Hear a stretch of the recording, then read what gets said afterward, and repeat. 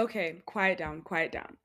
I was told to come here today to do a graduation speech to commemorate the accomplishments of every student in this stadium and encourage you for this next season of your lives. Now, I can't promise that I'll do this as eloquently and professionally as the Chancellor may wish, but I can guarantee you I'll get some important points across that you can keep in your back pocket for a rainy day sometime in your miserable adulthood. So, here are my practical lessons I learned in college that didn't take place in a lecture hall. Number one, fraternities are just glamorized sex dungeons. To all the high schoolers watching your older siblings graduate, anticipating the moment you're a student at a university and can get drunk without coming home to your parents, let me tell you, the frats are not the place to do it.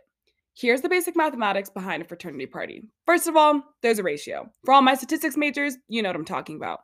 It's 10 girls for every one guy, and likely he won't get in anyway because he serves as an added burden to what the brothers really want: sex. Sweaty, drunk, often unconsensual, and intoxicated sex.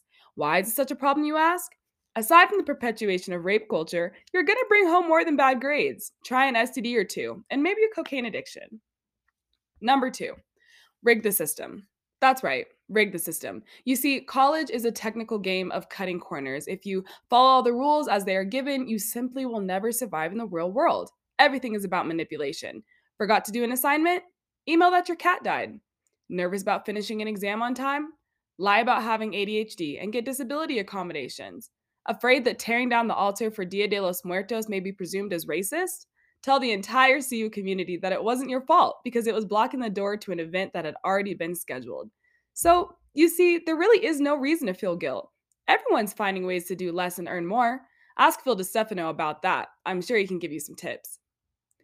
Number three, bring a Tupperware to the dining halls.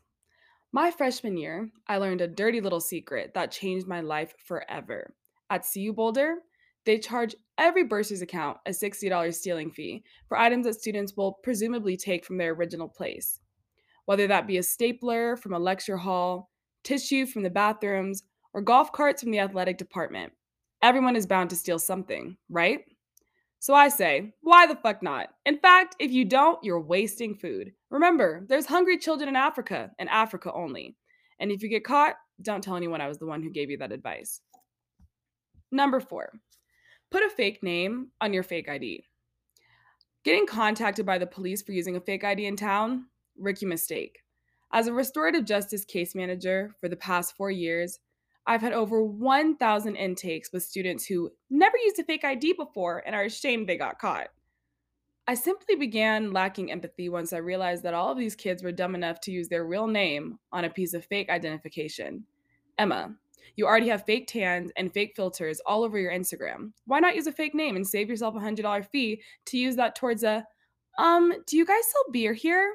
Don't do that. And last but not least, number five, never, and I mean never, forget about your dreams. Like, seriously, that's what got you here in the first place for most of us. Well, some of us. Evidently, you had a vision of what a better tomorrow would look like for you, and you applied to college, and now you're here, graduating. Now, not to be discouraging, but your dreams of becoming famous, opening that business, and owning that crypto probably won't happen. Your bachelor's degree won't get you that far, and your one summer internship doesn't really mean shit. But if you've tried psychedelics while here at CU, which I'm sure we all have, we know how powerful the imagination is. So when you're sitting in that cramped cubicle one day, making minimum wage with a Goodwill dress shirt and the same underwear from yesterday, tap into that imagination and remember those dreams that you were told were going to come true, because the only place they will ever exist is in your mind. So, I hope you took notes because wisdom like this is hard to come by. And if you didn't, don't worry. I can only imagine what other junk you were looking at on your silly little phones. So keep on pretending, keep on manipulating, and never, I mean never, forget the dreams that got you here but won't get you anywhere else.